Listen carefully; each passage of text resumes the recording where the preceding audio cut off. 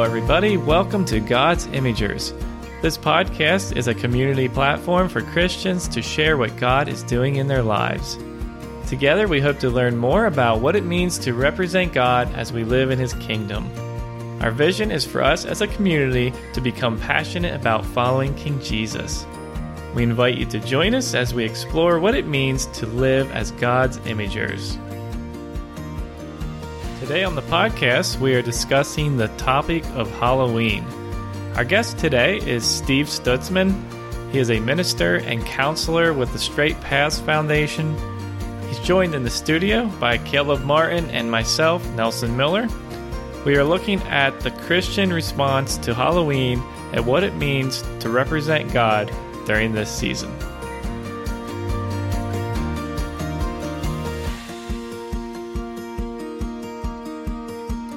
Okay, so a couple of weeks ago, my wife and I were at Walmart, and we're just getting groceries, we're doing our thing, we're getting a few items, and we're checking out, and we noticed the cashier was really distracted. She kept looking back at this other cashier who was helping another customer, and this is in October, and finally we pay, and the cashier hollers over to the other and said, "What was their bill?" And we didn't know what she was talking about. So here, this person had 3 shopping carts full of Halloween decorations. Their bill was $603. And when I heard that, it really made me think, what is that person thinking? It was really serious. I really seriously thought about that. What is going through that person's mind? That they are compelled to go in here and spend that kind of money to put this trash all over their yard. And that's really what started this conversation. So I asked Caleb here if he thought that would be a good topic because we're in October here. And then some other things come up, and it just seemed like someone else was telling me how, when they were younger, they went trick-or-treating, and it was a fun night. So I started processing it, and that's where we are, and that's why we're here, to maybe bring some clarity to the situation as Christians, as members of God's kingdom, we're God's imagers, but how do we reflect God in a season of Halloween? One of the things we want to start with is kind of what Halloween is and its origins. Where did it come from? Yeah, I don't know, Steve, if you have a good definition for Halloween, where it came from. Well, you have an interesting thing there with your $300. Do you have $600? Do you have any idea how much Americans spend on Halloween? Billions, maybe. Roughly $10 billion this year. Wow. So that's part of the reason that it exists, because it has become a marketing tool and a way to make money. I mean, let's just be really blunt. Something that generates $10 billion is probably not going away overnight. So that's kind of a little bit about where it's at now. As far as the history, there was an emperor named Phocas, and he took the Roman Pantheon, which was a huge domed temple with great big pillars, in about 600 AD. It was a temple to Jupiter. Mm-hmm. And he took out all of the statues of Jupiter and gave it to the church. Now, if you follow history at all, you know that about 300 AD is really when the church took a serious turn into the dark. Mm-hmm. So now this is 300 years later, and you've got this guy saying, we're such good friends with the Christians, let's just take a demon temple and make it a God temple. Sound like a great idea. So they took all the statues out of Jupiter and gave it to the church, and the church brought a lot of bones from saints that were buried under the city, and they buried them in this pantheon, or in this temple, and in honor of that, they began this thing of having a day to remember the saints. Okay, so 100 years later, next century anyway, Pope Gregory III says we're going to do this on November the 1st.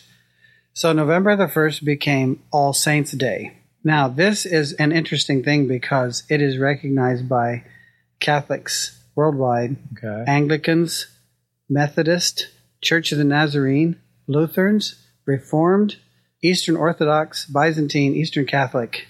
They don't all keep the same day, but they all have a Saints' Day. Because they say that the saints on earth are still connected to the saints in heaven, so we need to have some way to remember them. Now, obviously, in some of the religious circles, things went horribly dark, and they began to make images to the people and try to pray through the saints and all that nonsense. And so they have statues and candles and whatever. Mm-hmm. But that's how the All Saints Day thing came to be. So this is November the 1st. Okay. Now, not long after that, they are trying to take this whole Catholicism thing into England and Ireland, and they are going to convert the people. And the Catholic view of conversion basically has been, you go along with me, I'll cut your head off. Mm-hmm. Right. Okay, so you're going to convert. Yeah. But wherever they went in the world, whether it was with the Mayans in South America or Incas, they would go in and take their rituals and practices and demonic stuff and just kind of merge it with the Catholic Church. Mm-hmm. So they've been doing this for a long time, which is where a lot of the questions come in. Well, anyway, they took a Druid festival in which they're actually, in that Druid festival's history, there was child sacrifice, the firstborn being sacrificed and all that. Mm-hmm. So over a period of many thousands of years, actually, the Druids and the demon worshippers, I mean, let's just be real blunt, believed that on that time of the month, on that time of the year, at the end of October, the veil between the afterlife and this life gets thin. Mm-hmm. And so they actually started to believe that it was thin enough that those people could come back and manifest things and torment people that humbugged them in their life and all this kind of thing. So they came up with this sacrifice thing to try to pacify this and keep it all away, and then they dress up in certain ways to try to scare off evil spirits. It seemed like a real bad idea to me, but I'm sure it made sense to somebody. And so the Catholic Church already had this November 1st thing, which is Saints' Day. So the night before it obviously becomes a hallowed evening or Halloween, and they simply took the festival practices of the Druids, the cutting out the jack-o'-lanterns, the lighting of candles, the dressing up, the foolishness in whatever, and they just merged it all together and made it Halloween. And it became a big thing in the U.S. when there was an exodus of people from Ireland that came over here. They were really the ones that brought it here and made it turn into a big thing in the U.S.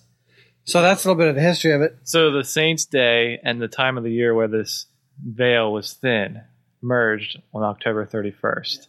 And that's where we get all this fear and all these things associated with it. Interesting. I did not know that. You know, one of the things I suppose you can have a discussion about is origins. Do origins matter? Mm-hmm. Mm-hmm. And someone might say, sure, Halloween has these bad origins, but we have so many other things in our culture that has not as Christian of origins as we would like. For example, even the days of the week are named after Roman gods. So what would you say to someone who says, sure, it has bad origins, but I mean, that was 1,000 years ago, 1,500 years ago? I don't know. What do you want me to say? It sounds to me like you're asking if we're doing it innocently now. Whatever they did then, that's okay. We're not bad like that. You know, we're just having fun. We had some questions that, you know, on this podcast, we always have opportunity for you to have questions ahead of time. But one of the questions was, okay, so Halloween has these, you might say, mixed origins where it was Christian and pagan, but doesn't Easter and Christmas have these same mixed pagan and confusing origins? But yet we celebrate them. Christians, it's okay to celebrate Easter and Christmas, but Halloween, what's the deal with that? But I really don't think that's a fair question, is it? I don't know. I mean, that's actually the way I grew up. Okay. My dad would say, you know, like as far as Easter being the right time of the year, wrong time of the year, it didn't matter. Christmas being the wrong time of the year, right time of the year. But he was pretty clear about separating between the parts of that are pagan and the parts of it that are Christian. So he had no issues with sitting there reading to us the story of the birth of Jesus. Okay. He didn't have an issue with family getting together and celebrating or whatever, but there was not any of the things that could be determined as pagan allowed in our house. Mm-hmm. So he separated them. The same way with Easter. You know, we would say, okay, hallelujah, Jesus, I'm glad that Jesus laid down his life. You know, the passion, that whole, you know, is a wonderful thing, and the resurrection power, and the first day of the week, that's all a wonderful thing. But where's the bunny come in? Mm-hmm. And what's with the eggs? And so, like, that stuff was always cut out of our life. We didn't have that. Okay. We could make whatever we wanted out of the rest of it, but that part was cut out. And so I think that brings up this idea of innocence, this idea that we're doing trick-or-treating and we're taking our kids out and they're getting candy and it's just a nice time of year. It's fall, the weather's cool, we can just get out together. So there's this innocent factor. So is it possible to participate in Halloween innocently? As I am wont to say, in my endearing humility, I have no idea. But in my insufferable pomposity, I have an opinion. And I would say that probably one of the things that we are not understanding about some of these kinds of things that we're talking about here today is the spiritual component. Okay. Because when it comes to, if you're out here and you back up and don't realize somebody's soccer ball is there and you run over it, well, that was an innocent mistake. But if you do something that translates into the spirit world as a communication, it doesn't matter what you know. And that's a thing that I think probably people don't understand. Paul went to a lot of work to try to explain that to people, saying, don't you know that the things that people sacrifice to idols, they sacrifice to devils? In other words, there's actually a devil standing behind that idol. And you want to be a little bit careful what you do there. You don't have to get all bent out of shape about it, but be a little bit careful because this is a spirit world you're dealing with. So there's this notion out there that if something comes from the underworld, from the demonic realm, that we as Christians are supposed to bring it in and whitewash it and own it. And I run across that all the time, people saying that. And I keep scratching my head and saying, where would you go in New Testament scripture to get the idea? But I'm trying to locate anything, anywhere, ever, that came from the dark side that God adopted.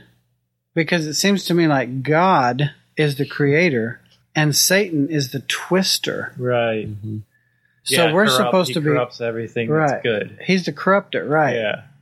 And so why we would be going after corruption and trying to whitewash it, it creates a dissonance there that I don't know how to even relate to. So when I come to something like this, it seems pretty clear to me, but I realize there's people that have a whole bunch of different views on it, so I'll let you guys talk about it. And you're saying it's not innocent in the spiritual realm.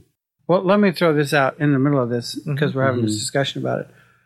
In the process of what I do, I end up working with more people than I wish I had to that were involved in SRA, satanic ritual abuse. And without any exceptions whatsoever, they go to pieces over Halloween. Interesting. And they will all tell you this is a horrible time of the year. And if you can go online and look up all kinds of people from the satanic side of things in Satan worship and whatever else that got converted, and they will all tell you the same thing. There's really no ambiguity about it. They know that this is going on this time of the year. So some of these people, I'm going to be in the next couple of weeks messaging, trying to spend time with, making sure that they're on the level because this is a bad time of year for them. And there's things that go on even in today's world around this time that you and I would rather not believe happen. Okay, yeah. I can see what you're saying there. Sometimes we think, what we don't know. Well, I should say it differently. We don't know a lot of things that are going on. So maybe what we do know, we see it as innocent. And we're looking at just this small part of it and we're saying, well, it's just so innocent. It's just candy. And maybe what we're saying here tonight, it's not just candy. There's more to it. And if we knew more, we would respond differently. Very good point. So then there's all kinds of responses. There's the response of, okay, so in my borough where I live, the borough announces on their Facebook page that Halloween trick-or-treating is from 6 to 8 p.m. Okay, so I live in town. I'm thinking, okay, I'll turn the light off, and then when we'll ever come, I'll go to bed and just not even think about it. I don't want to deal with it. Or there's the other side of like, oh, okay, I just get some Bible tracts and, put them into some, tape them onto some Snickers or something and hand them out to the children. Or even we could even take it a step further and at church plan some sort of alternative where we dress up as John the Baptist and, these Bible characters, and there's all these responses and these different types of participations. And it's a struggle for me to know even what to do. I mean, I think for me personally, we lived at this house city last year, and I left the light on, and I decided that whoever comes, I will gladly talk to that person. Now, I'm not going out and, advertising that I'm, taking advantage of this day, but I'm also not going to bed. I think we even prayed about it last year on the night that our borough said, whoever would, come to our house, that however God wants to use me, let it be so. And I'm not saying I'm right or wrong. There's all these different responses. Or is there a right or wrong response? In my opinion, I think it's a good idea for us to stop looking at so many issues as right and wrong, and more to think about it as wise or foolish. Is this a wise decision to make, or is this a foolish decision to make? And think about it more as a direction and kind of pull back the focus a little bit. As you went through some of those things, dress up parties, handing out tracts, we have to be careful from what you said about the origins. Here these Christians go into Ireland and they see this culture. Oh, we want to be a part of this. How can we be a part of this? They incorporate it into their culture. And I think a lot of times, even today, we can do the same thing. Oh, here's a nice festival. How can we incorporate this into our church and have these costume parties and have this Christianized version of our culture's pagan festival today, even though we don't live in Ireland? For one thing, you're acknowledging that this one day out of the year, it's okay to switch sides. Well, I see people doing all kinds of things. I really like what you said about stopping looking at things as right and wrong and start looking at it wise or foolish. And I would throw in there as an addendum to that, look at things as an issue of agreement. Who are you coming into agreement with? If you make a decision in your life, who are you coming into agreement with? Because a lot of things in life don't have to do with right and wrong. They have to do with who are you coming into agreement with. So that's just one of the things. I know that I hear all kinds of things in churches, like all the way from a church that set up their own hell house and were running people through there and trying to scare the hell out of them. And at the end, they're sitting there praying for people to receive the Holy Spirit. And the kids that went through there needed deliverance because they had things come into them that were not in any way holy. And we had some of those people come through some of our stuff, and it was a serious problem. It was hours of work. It's hard to imagine what would go through, how anyone sitting on that committee for the Hell House could think, yeah, this is a good idea. This will bring people in. I was so aghast. I wouldn't. But then on the other hand, I hear people doing things that get me excited. There's a place out here in Western Pennsylvania, Eastern Ohio. They get together. It's a yearly thing. They get together on that afternoon at about 5 o'clock. They have supper together and they worship till midnight. And they sing and praise the Lord. That's more of like a church community, not. But it's really, not like they're going into the parade. And, no, they're things just like that. Yeah, right. I don't know if they do it the same place or not, but I'm hearing a lot of really good things coming out of that. Well, see, now that doesn't sound to me like maybe what I was thinking, what I'm hearing people are doing, where it's almost like this mesh of the two things. Kind of like what we talked about with the origins. It's like the crossover starts to bother me, but then I hear people, and that's why I think about agreement. I heard one person who actually really surprised me. They said, I don't want anything to do with the ghosts and goblins and gals and demons and darkness and whatever. So they went out on the side of their garage and they set up a projector and showed the Jesus film. And people are coming by and they're sitting there eating their candy and looking at the Jesus film. I thought, well, that's kind of a different thing. They ended up with a whole bunch of people gathered around there and talking about this. And even talking about the conflict that it created. I thought, well, that's pretty creative right there. That's interesting. There would be a conflict of, like you called it, agreement, or I might say presence. Yeah. A conflict of presence. Like even when you were talking about this hell house, they come through it and then they're praying the Holy Spirit on them. And it's like, I recently heard someone explain evil as the absence of God's presence, or you might say it differently as when evil is when you're in rebellion against God's kingdom. The manifestation of evil, we like to personify it as Satan. And you know what? It's not just Satan. He is the leader. But I see it more as this complete rebellion against God's kingdom and against God's presence. So one of the things that I was challenged with in thinking about this, I know some people who I should probably be, or I can be ashamed, as you might say, of how I've responded to them participating. Because have I brought God's Spirit into the situation? Is my life saturated with God's Spirit so much that there's light, life, and love? Mm-hmm. Because those are going to be so contrasted with what they're doing. Mm-hmm. That they're going to have to take notice. If I'm really being a representative of God, I really need to be showing at least those three things. And it's going to stand out, and that's going to make people question. And it might even make me, if I have the love of Jesus, I might go to them and try to explain more coming from it in that perspective of Jesus.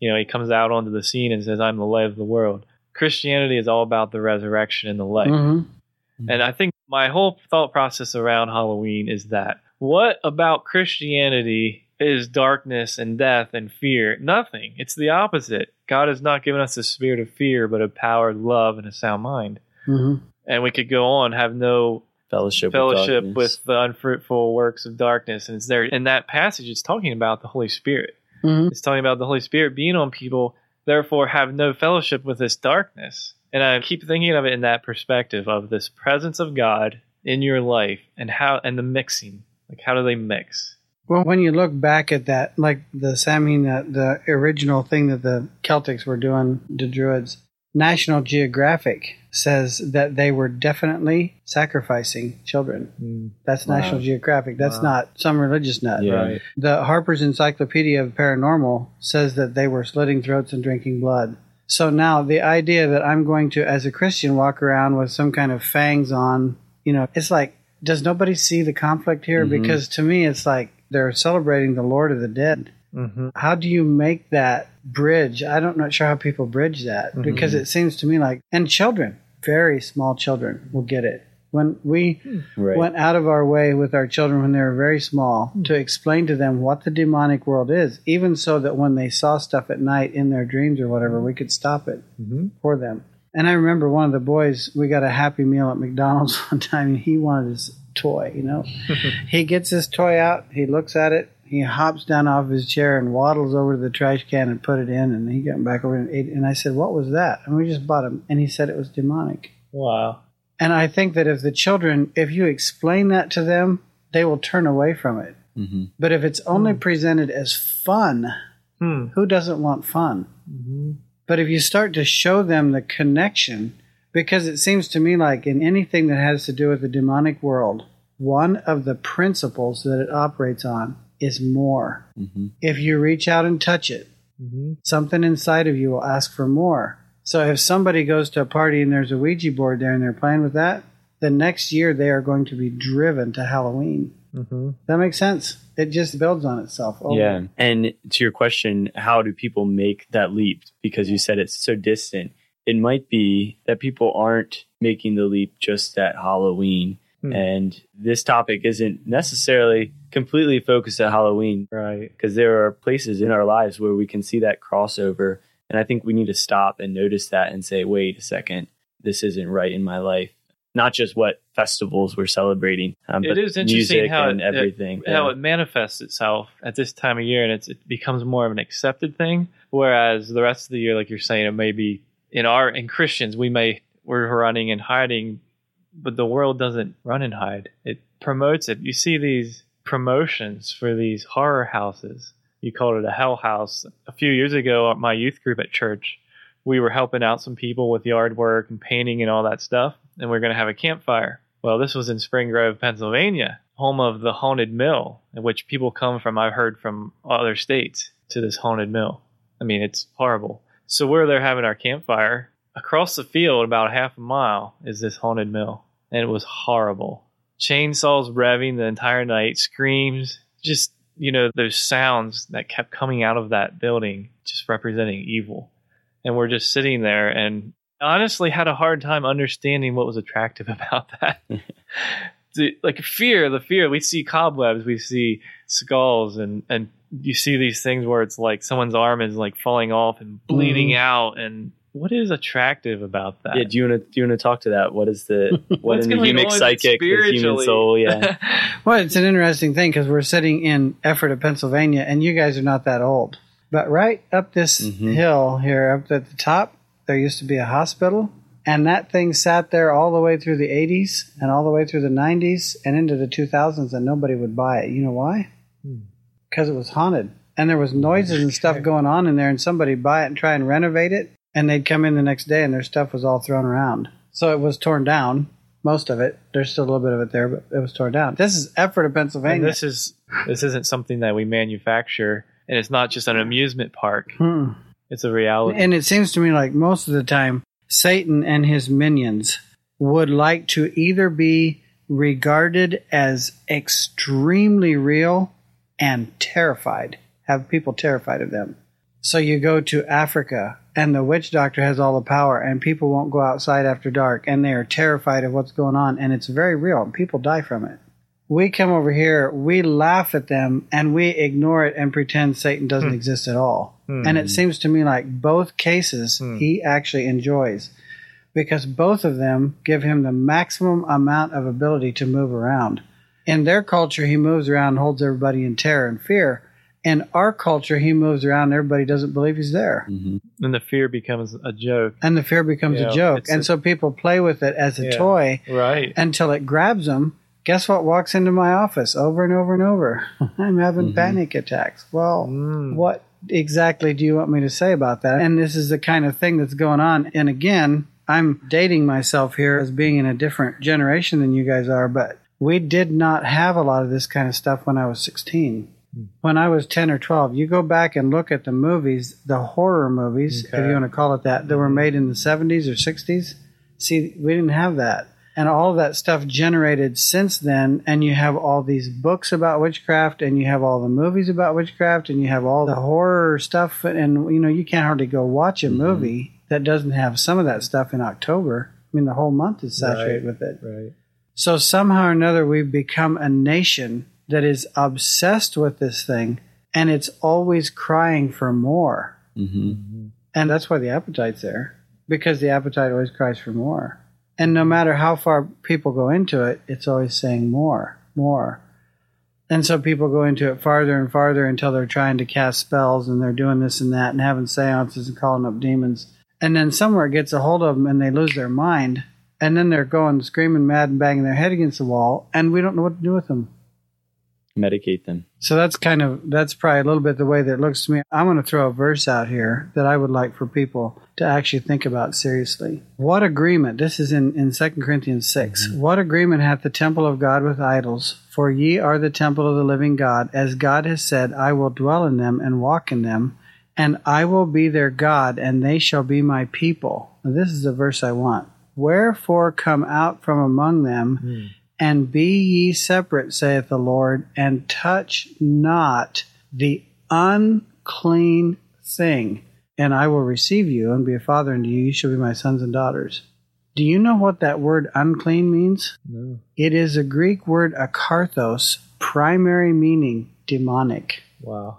And God specifically telling the people, if you want me to receive you, stop touching. He doesn't say wallowing in. He doesn't say embracing. He doesn't say practicing. He says stop touching the demonic things. I mean, I went all over that word touching, and guess what it means? Touch. No way getting around that. No, it's not saying that people are wallowing in the demonic or serving idols or sacrificing children. He just says don't touch it. And I don't think that we understand in God's economy how huge of a thing this whole deal of messing with the spirit world is to him. It's a really, really big deal. In the Old Testament, they only had to go out and mess with it once, and they were killed. And there's no evidence in the New Testament that God changed his viewpoint. So another verse that I don't have this in context, but it's in 1 Thessalonians 5:22. It just simply says, abstain from all appearance of evil. And that brings up something else. If people are questioning, should I be involved in this? Should I do this? Should I go trick-or-treating? I've heard already, if you have to ask the question, you probably shouldn't. The question is probably no. Now, that's a general statement, but I've heard someone say that, and it makes you think. If we're asking the question of how to participate, there's probably something deeper that we need to understand. Illegitimate questions always have illegitimate answers. If you ask the wrong question, your answer will be wrong even if it's right. Mm-hmm. So that's a good quote. When Satan comes to Eve and says, "Yea, hath God said," that is an illegitimate question. And if you enter into that conversation, you will lose. Right. You cannot enter the conversation. So when it's his turn, and Satan comes to him and says, "Turn the stones into bread," it's not an issue if it's right or wrong to make bread out of stones. Jesus can do that all day long. There's nothing wrong with that. Mm-hmm. It's not an issue of wrong. It's an issue of agreement. And Jesus comes back to Satan and says, "I don't make agreements with you. I make agreements with every word that comes out of the mouth of God." And I think that's where we have to go back to is agreement. Mm. Who is telling you that you should go do this? Where's this impulse coming from? Mm-hmm. Is it coming from heaven? Is it coming from the Spirit of God? Is the Holy Spirit nudging you to participate in this? Yeah. Or is it a culture around you that somehow or another is putting a chokehold on you and saying, if you don't do this, you're a bad parent and you're not letting your children... Mm-hmm. What is it? Right. It's a very good point. What are we agreeing with Who here? said that? Thank you very bracelet much. From the conference, it says, "Who said that?" And, you were teaching that day when hearing the two voices, Again, I think it comes down to how we represent God, even on a day that is dedicated to the opposite thing, to that rebellion against God and evil.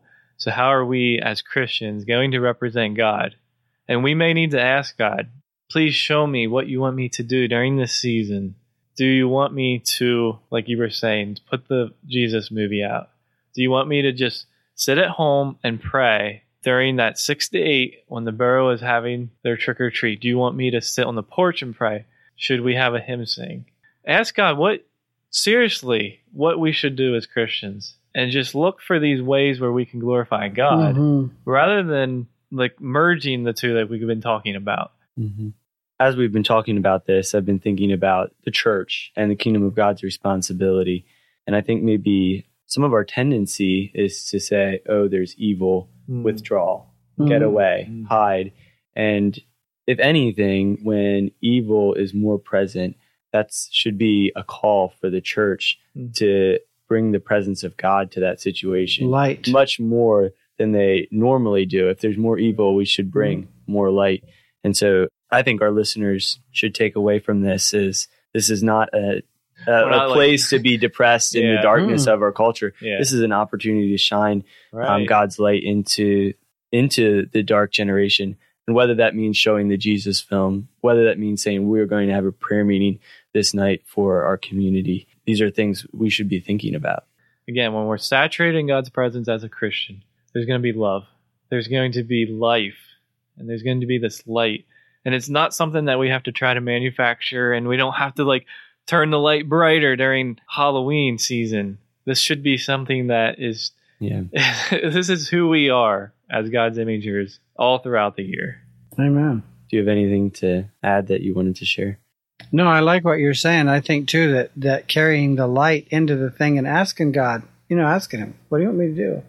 I want to carry light here. I want to be light. One of the principles in the kingdom of heaven is that we carry weight by virtue of agreement. Mm-hmm. In other words, whatever you agree with, that's what you're giving weight to. All day long, every day, our life is a vote. We're either voting for light or darkness. With every decision we make, we vote for light, vote for darkness. And so if we understand that and we want to go out and carry light, don't mix it with the dark, because you're casting 2 votes. You're canceling yourself out.